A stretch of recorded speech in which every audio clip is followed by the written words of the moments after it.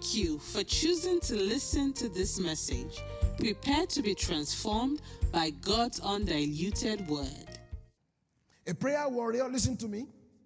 A prayer warrior is not the loudest in the room, rather the one through whom God can declare his will on earth. As I begin to think about this, I see why God says, let your words be few. Because I'm the one that knows my kingdom. I'm the one that knows my will. I'm the one that knows what I want to do in Berlin. So I need you to be my voice through which I declare my kingdom in this city, in this nation. A prayer warrior, therefore, is the one who God finds to declare his will on earth. The story of Daniel chapter 9. Let's turn our Bibles there. Daniel chapter 9 is a good example of this. Daniel became a prayer warrior in that example there, where there was something that was the will of God to be done. And even though it is the will of God, let me say this to us, even though something is the will of God, it does not mean it automatically comes to pass. God then needs people, you and I, to be tools to declare his will on this earth. Because this earth, God has given to the sons of men. The heavens are his, here he has given to us. So he needs you, he needs me to be his voice, and we declare his will. So Daniel chapter 9, let's read in verse 2 and verse 3. Everybody there? Did you find it? You did not find it. Is Daniel in your Bible? All right, very good. Daniel chapter 9, the Bible says, this is Daniel speaking here. Listen to this. This is good. This is prayer, my friends, is partnership. God has a desire in heaven. He says, in the first year of his reign, of the king's reign, I, Daniel, I understood by books the number of the years. I was just studying through the scrolls, and I saw the number of the years whereof the word of the Lord came to Jeremiah the prophet. So many years ago, Jeremiah the prophet prophesied that the people will be carried into captivity, that he says, the word of Jeremiah the prophet, that he would accomplish 70 years in the desolations of Jerusalem. So he's saying this king Nebuchadnezzar is going to come, is going to desolate Jerusalem, and for 70 years it's going to be like that. The people of God will be in captivity, but after 70 years he will bring them back. That's what Jeremiah said.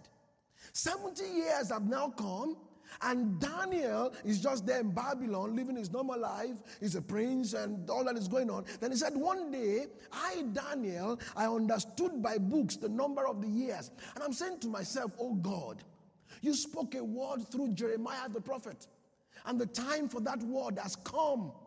And what God does when the time for the word has come, listen to this, my friends. There are some things that have been spoken over your lives. There are some of us where the time for it has come. And what God will do when the time for the prophecy of your life has come is God will look for an intercessor. So the time to deliver the people has come. Jeremiah spoke the word many years ago. But what God now did is, God didn't say the time has come, automatically I will just come in and do what I like. No. He can't just do that. He says, okay, the time has come. What I'm going to do is, I'm now going to direct Daniel. I'm going to direct him to the time has come. And that will inspire him to begin to ask me. He will bring my words to me and begin to ask me that my will be done. And then my will. Look at verse 3. The Bible says, I haven't read that. Verse 3, the Bible says, Daniel said, and I set my face unto the Lord God to seek by prayer, by supplication, by fasting, by sackcloth and ashes. I began that the deliverance of God's people. That's what God wants to do. And God now takes a man who now begins to, the Bible says, I set my face to seek the Lord in prayer, to seek the Lord in supplication. Can I tell you something, my friends? There may be things that are the will of God. There may be things that are spoken over your life, and the time comes for them. But if there is no intercessor found for it, the time will come, and it will pass, and many things never happen, even though they're the will of God. That's what I said to us this morning, that prayer really, my friends, is partnership. There are many things in heaven right now for which it is time. There are many things in this city right now for which it is time. There are things in our church right now for which it is time. There are things in your life, in your family, for which it is time. And when we come to the place of prayer, what God does is God begins to direct you to things he wants to do. Remember then that we said when you come to prayer, let your words be few. Because many times you don't even know what time it is. But he knows what time it is. So you will find, if you are a serious seeker of God, that when you come to the place of prayer, God many times will override your agenda, the schedule with which you came to prayer, and he will begin to put some things. He will just begin to, it's like something is coming from under the water and will begin to raise his head. And for some reason, that's what you want to do. That's what you want to pray. Somebody will begin to come up in your thoughts. That's God saying, I need a partner, that my kingdom come, that my will be done on earth. When God invited us and says, men ought always to pray and not to faint. He was inviting us, my friends, to be his voice, that his will be done on earth.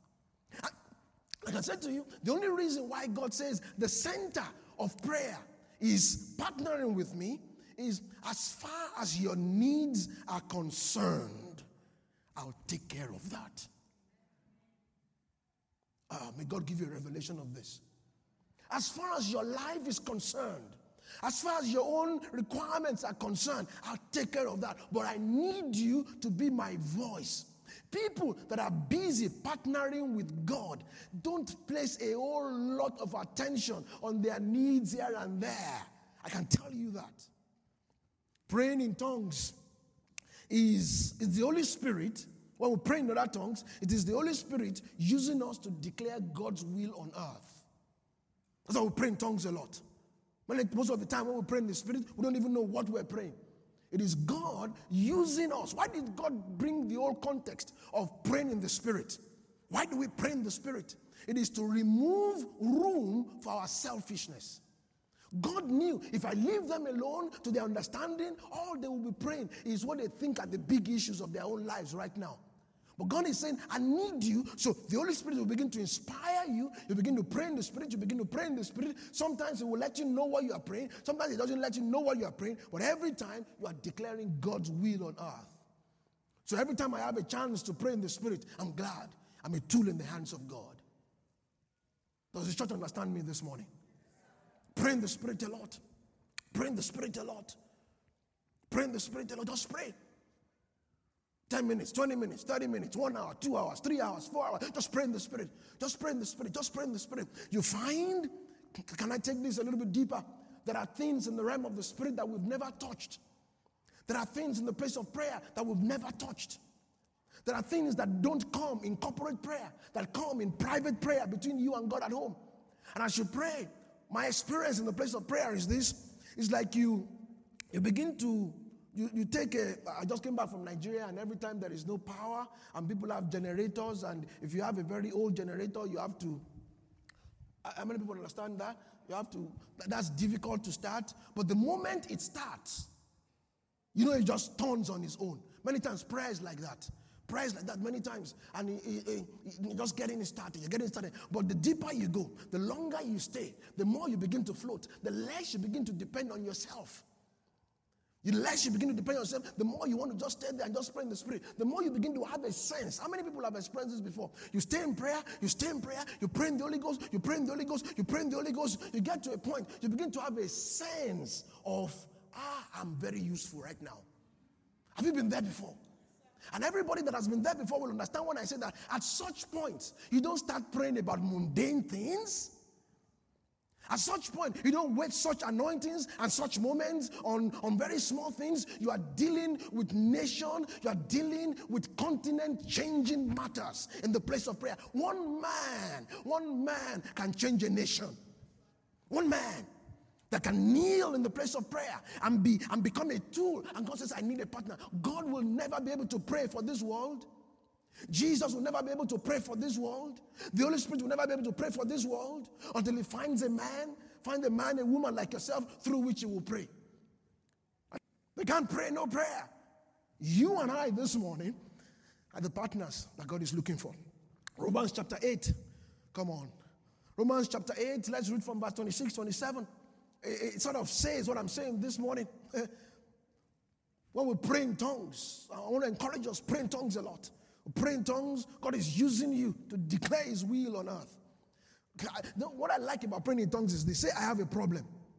And I think, okay, today's prayer, I'm going to be praying about this, my problem. That's what I'm dealing with today. And I come to the place of prayer. And God says, okay, that's your problem. That's what you brought. And you begin to pray in tongues. Who told you he's praying about your problem? No. Romans 8 verse 26, listen to this. It says, likewise, the Spirit also helps our infirmities. For we know not what we should pray as we ought to. We don't know what we should pray. It says, but the Spirit himself makes intercession for us with groanings. That's what happens in praying in tongues. Groanings which cannot be uttered. Then he said in verse 27, and he that searches the hearts knows the mind of the Spirit, because he makes, listen to this, he makes intercession for the saints. According to what? Talk to me, everybody. According to what? He makes intercession. So when you are praying in the Spirit, what are we doing? We're making intercession in the perfect will of God. So when Daniel began to pray, he didn't have what we have today.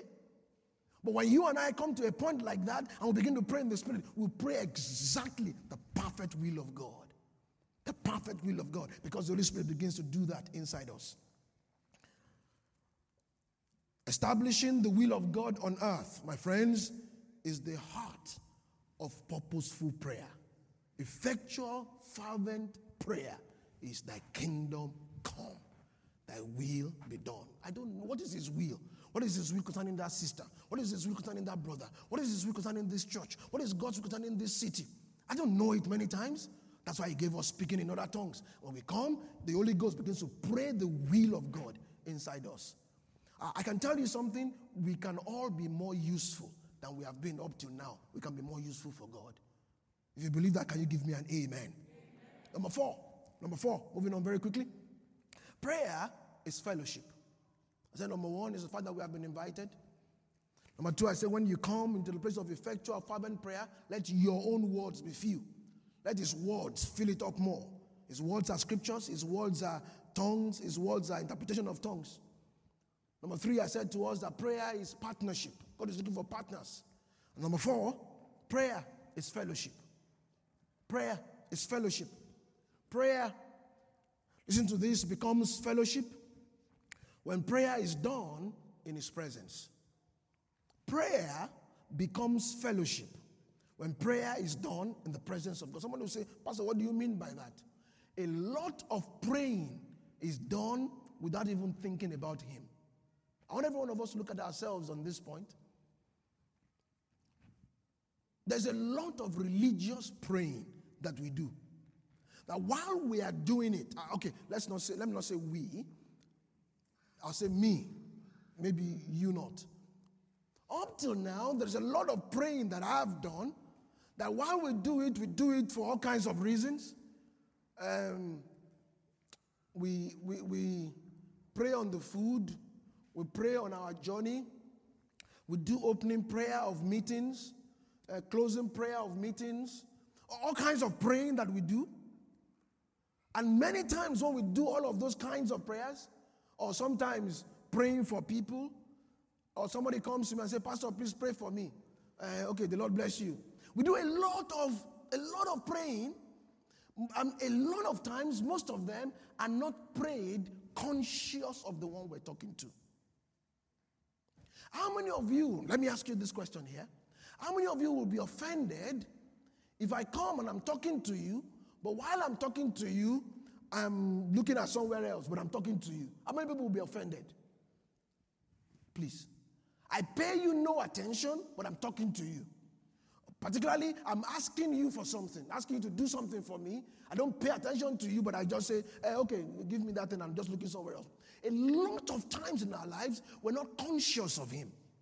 Do you remember that scripture in Hebrews 11, verse 6? Put it up for me, please. Hebrews 11, verse 6. And God helped me to teach this to us this morning, that prayer is effectively fellowship.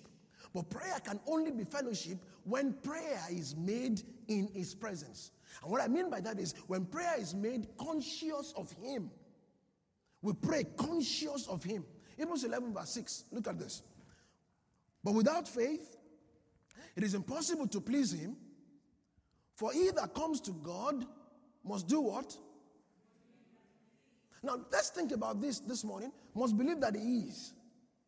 Do you actually really think there are people that will come in prayer and they don't believe there is a God? No, that's not who we are. Is there anybody here this morning who doesn't believe that God is? Talk to me, everybody. So, what does the Bible mean when it says when we come to prayer, we must believe that he is? It's talking about focus. It's talking about attention. It's talking about being conscious of him. When we come to God, we must come to him. So I made up my mind, I'll never pray another religious, aimless prayer in my life. Every time I utter a word of prayer to him, I'm looking at him, I'm talking about him, I'm thinking about him, I'm putting him right in front of me. Then, when I come to him, I believe that he is. He is. Everybody say he is. When prayer is made conscious of him, when prayer is made in his presence, then prayer has the ability to become fellowship. Because we're not conscious of him is why a lot of prayer is mechanical, it's not fellowship. When you pray, write these things down in your notes, my friends. When you pray, put him in front of you. At the just concluded convention, we had the encounter rooms, and some of you would have been joining the encounter rooms. I think it was on the Thursday afternoon, I was sitting there at the encounter room for those 2 hours. Sat down there from the beginning to the end, and the words that I said to God in those 2 hours, maximum maybe 5 or 6 sentences all through those 2 hours, I just sat down there. I just sat down in his presence. And he'll say something, I write it down, I'll think about it. When I think I have something to say or a question or something, I'll put it. Just sat down there, just in his presence. I'm conscious of him. I believe that he is there. I'm conscious and we're dealing with something.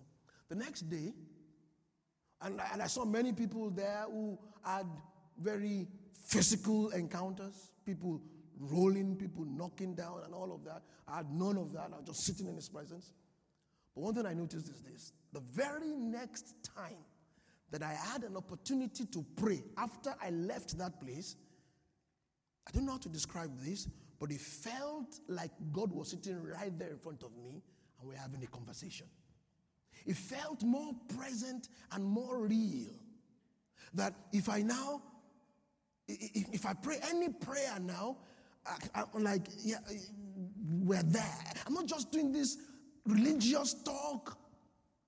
I remember when I was a little Christian, young Christian, when they call you to come and pray, maybe a public prayer, to write a prayer, then you come and you begin to speak some English. And you say, Almighty God, we're coming for you today. And all of those things, when I see those things now, I say, he has not met God before. Because the next time I'm praying now, there is an awesomeness of, I, as a little human being, I stand right here before the creator of the universe. So when I talk to him, it's real. I made up my mind, like I said to you, I'll never pray another aimless or religious prayer in my life. Because what happens to us is this: the more we pray those aimless religious prayers and just talk, we take away from the power that is in. Remember the Bible says, James 5:16, the effectual fervent prayer that is prayed by a righteous man. The Bible says it avails much. Why our prayers not availing much? Because we dilute them with all kinds of things we call prayer. Prayer, my friends, is a man stands before his maker and he begins to have this house-touch with his maker. That's what we're talking about. I hope I'm talking to somebody this morning. When you pray, put him in front of you. That's why the Bible tells us to come to his courts with praise. We approach him consciously. Every time we come to prayer, approach him consciously. Like you've come to a big man's office. You don't just come in and begin to rabble around. You approach consciously. That's what I want us to do. If we are conscious of him, prayer becomes a dialogue which evolves into fellowship. I'll say that again one more time. if we're conscious of him, prayer becomes a dialogue which evolves into fellowship. I heard Kenneth Hagin say this. He said one day he was in prayer, just in prayer in his bedroom in an hotel, and he had forgotten to shut the door, and there was an adjacent room, and the person that was in the adjacent room said, "Oh, Brother Hagin has a visitor." So they came to check, and he has no visitor. He's just sitting down there, and he's having a conversation with God. And the reason the people thought he had a visitor was this.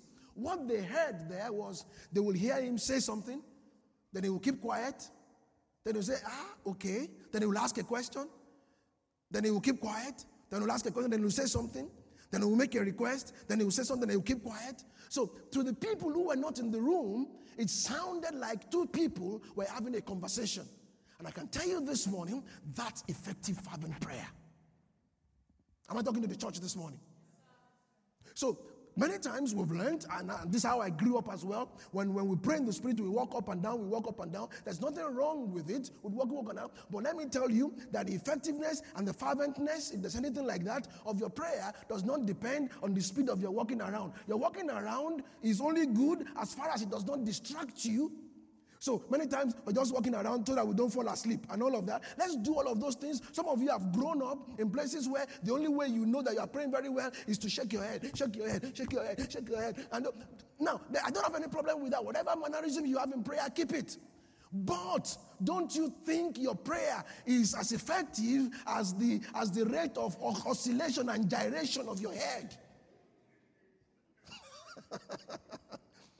If anything, it will distract you from being able to hear his words and bring his words to him.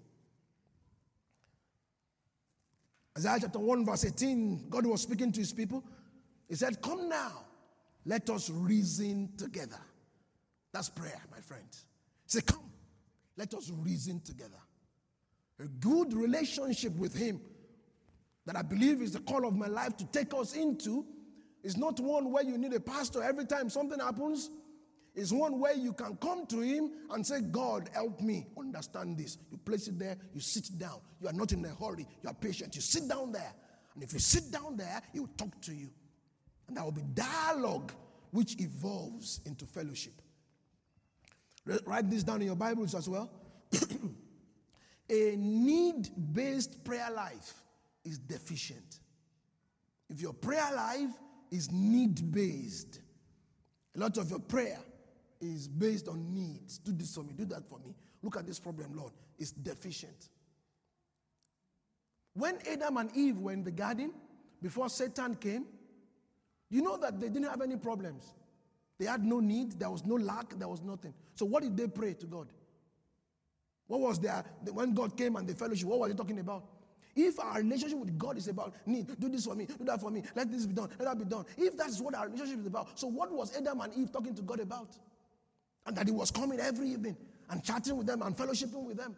Really, let's learn this. There may be needs in your life that you decide not to touch in the place of prayer.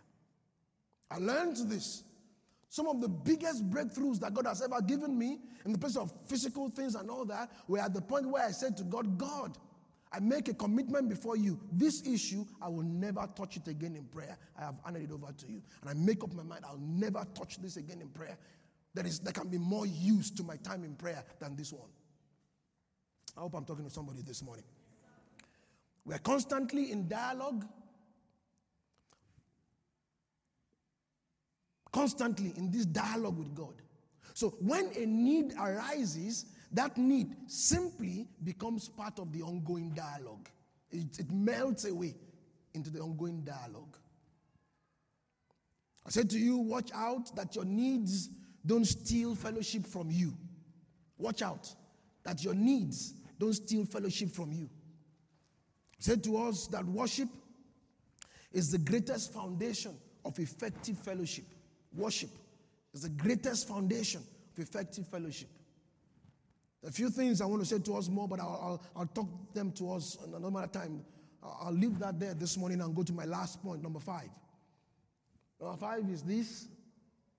Something happens every time we pray. Somebody said, "I prayed and nothing happens." Nothing is so further away from the truth. Something happens every time we pray. I want to list out as I wrap up this morning a couple of things that happen in effective prayer. I'm saying something happens every time we pray. Something happens. Number one, when you pray, confidence grows. Write these things down and think about them. What are the things that happen in effective prayer? When we pray effective prayers, confidence grows. I've been in trouble before, and I don't even know where to turn with something. And I just pray in the Spirit a few minutes, pray in the Spirit 10 minutes, 20 minutes, 30 minutes, 1 hour, and I come out of there, and confidence is there. Number two, in effective prayer, you find rest for your soul. You find rest. The Lord said this to me. He said, as far as prayer is labor, it is labor to enter into rest. He said, as far as prayer is labor, it is labor to enter into rest. One of the results of effective prayer is you just find rest for your soul. The Bible says that we read in Philippians, it says, and the peace of God. Number three, what happens in prayer? There's an exchange of spiritual matter that takes place. Every time we pray, somebody says, I prayed, nothing happened. That's a lie. Every time we pray, an exchange of spiritual matter takes place. My time is gone. Let me quickly read Ephesians 3 for us on this point. An exchange of spiritual matter takes place. Ephesians 3 from verse 14. Listen to Paul. It says, for this cause I bow my knees unto the Father of our Lord Jesus Christ, of whom the whole family, understand the whole family of God in heaven and on earth, every one of us the same. He says, this is what I pray, that he will grant you in verse 16, according to the riches of his glory, to be strengthened with might by his Spirit. And that's taking place in your inner man. And that's why I say exchange of spiritual matter takes place. Exchange of spiritual matter. Number four, things that happen in the place of prayer is submission occurs. Submission. I want to spend some time on this one very quickly. There are some of us that are struggling right now. You know that God is leading you to do something, but you're struggling to be able to do it. And I'll tell you what to do is this. Just stay in the place of prayer. Just stay in the place of prayer. You'll find submission occurs. In the place of prayer is where Jesus got there and said, not my will, but your will be done. Amen. In the place of prayer, you know which battles to fight and how to fight them. These are the things that happen in the place of prayer. Many of us are fighting all kinds of useless battles. It says, in the place of prayer, you will just know which battles to fight and how to fight them. In the place of prayer, I wish I had more time on each of these things, but think about them and let the Lord expand them for you. These are the things that happen every time we come in prayer. In the place of prayer, unknown victories are won. Unknown victories. Most of the battles of our lives, you will never even know that you fought those battles. You know, people will say, oh, I fought this battle and I won. It's one you know. Most of the battles you never even know. Unknown victories are won. Victories over the flesh. Victories over Satan. Victories over traps of the enemy. Victories in all kinds of places are won. Chains are broken as people just make themselves available for prayer. And I love this final one. Every time you spend time in prayer, the invitation for the next encounter is logged in your soul. Oh, do you understand that? I don't think every one of us understand that. Nobody can come to God unless He draws you. Real effective prayer life only comes when God Himself pulls you and puts a spirit of prayer upon you. What I have found is this. Every time I spend time in prayer, I'm looking forward to the next time. Because that time in prayer, God registers the invitation for the next one. This is the reason why, if you've ever been there, where you're somebody who prays, you pray, and then you have a break of prayer, and you don't pray effectively for a week, 2 weeks, what do you find? It's difficult to start praying. Because your invitation for the next one comes from the last one. And many times you don't know it, but there is a pull in your spirit. There's a pull in your spirit that is bringing you back to the place of prayer. Let me give you some final counsel, and this is where I'll close it. Just some final counsel. I'm going to ask us, everybody, to recalibrate your prayer life, the whole concept of praying in your life, to recalibrate it after I give you this final counsel. Number one, final counsel, talk to God constantly, every time. Let prayer not be this timetable kind of thing where, okay, 2 to 3. After that time, God, your time has ended. Talk to God constantly. You're alone, you're something. Talk to God. Just always have Him before you, talking to God constantly. That's my first counsel to you. Take advantage of that's number 2. Take advantage of every chance to pray with the brethren. Take advantage of every chance you have to pray with the brethren. There are many people that despise that. In fact, sometimes the more people mature, they begin to think, I can handle it on my own. I have my own prayer life. My prayer life is strong. I don't. Take every advantage to pray with the brethren. I learned, I will never forget this. In the very early days of the Stone Church, that's where I learned to pray.